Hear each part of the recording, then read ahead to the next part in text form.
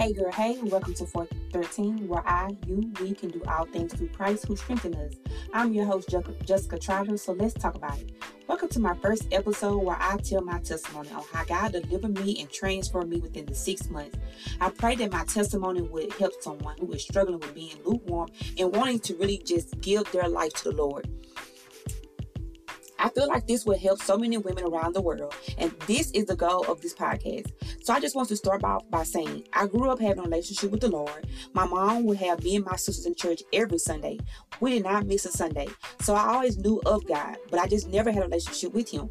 I was basically 1 foot in and 1 foot out. I thought if I knew Him and prayed even now and then, that was my ticket into heaven. But little did I know, I was wrong. I remember on May 15, 2023, I wrote in my journal that I was tired. I was tired of feeling unhappy. It was like no matter what I did, I still felt unhappy.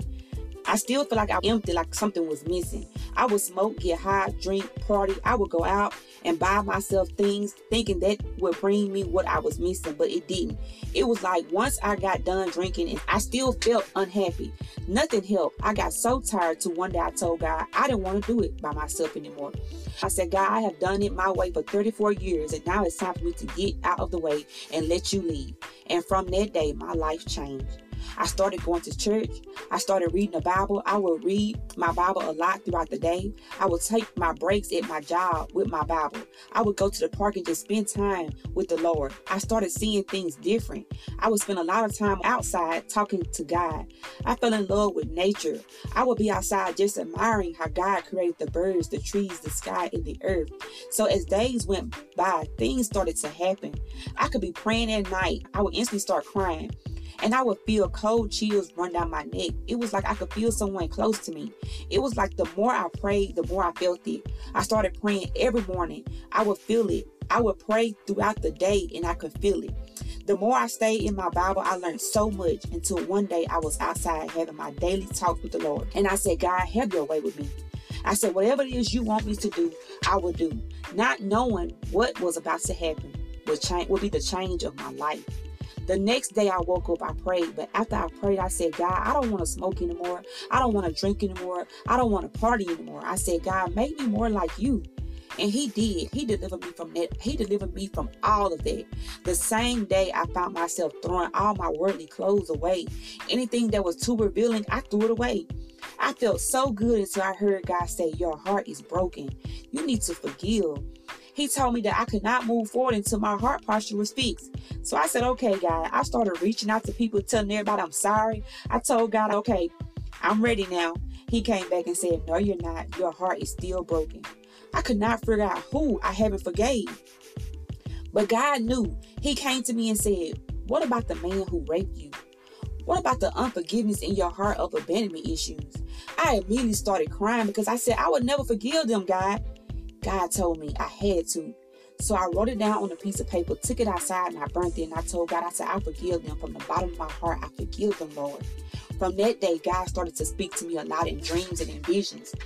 But what I didn't know, that the enemy was sitting back ready to attack. And he did just that. He came in like a thief in the night and I was not ready. Every time he came, I would fall and cry and ask God, why? Why are you allowing this to happen to me?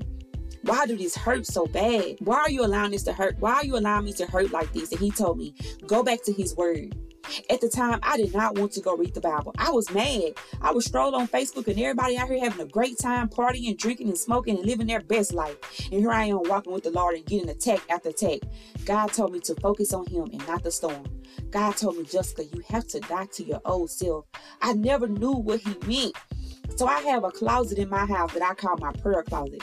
I stayed in that closet so much because that's where I found peace at. Every time the enemy would come, I would go in there and cry and cry.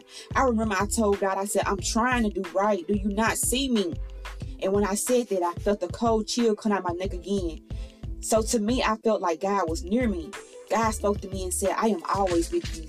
I will never leave your side. During this time, God had me in isolation. He took everybody away, and I mean everybody away. I only had my kids. He told me to take a social media break. He told me He needed me by myself so I can hear Him and get close to Him. and learn his word. And I did just that. And the devil came even harder. I would cry, fall, and get back up. And I told God, I said, I have come too far to turn around now. When the devil realized that his tactics wasn't working anymore, he finally gave me a little break. And during this time, I started seeing things from the spiritual realm. God poured so much love in me to where I loved everybody. Even if you did me wrong, I still loved you. I started noticing how I was changing. I didn't talk like how I used to talk. I didn't walk how I used to walk. My kids told me, Mama, you are changing. I started waking up early, just full of happiness and at peace. The feeling that I was experiencing was unmatched. God started speaking to me and telling me what my purpose was here on earth. I was so scared because I told him that they are not going to listen to me. And that's when he said, obedience is better than sacrifice. He told me to be obedient to whatever he asked me to do. And I told him, okay. When I tell you, when I chose God for myself, that was the best thing I could have ever did. God loves me and you so much. And the love he gives is better than man. I have so much to say, and God told me to tell my story. For now, I just wanted to tell y'all my testimony, how God saved me in my darkest and lowest time. He pulled me up and held my hand tight and said, come on, my daughter, walk with me. So that is my testimony. God is so real, and nobody can tell me that because I have and still is experiencing him for myself. So now I'm just a vessel for the Lord and walking in my calling. I learned on this journey that God don't force you to walk with him. It's a choice that you make. You have to choose to walk with him. And it got me to a point in my life to where I really had no other choice but to choose him. I'm just so thankful that he didn't leave me and never left my side. Even when I was out there in the world, he never left me. And I thank him daily for that. God is good. And I pray everyone gets to experience his love. I will come back on my next episode letting y'all know about life after being delivered. So stay tuned. Be sure to rate this podcast and leave a review. As a new host, your feedbacks mean everything to me. I love you guys, and I'll talk to y'all soon.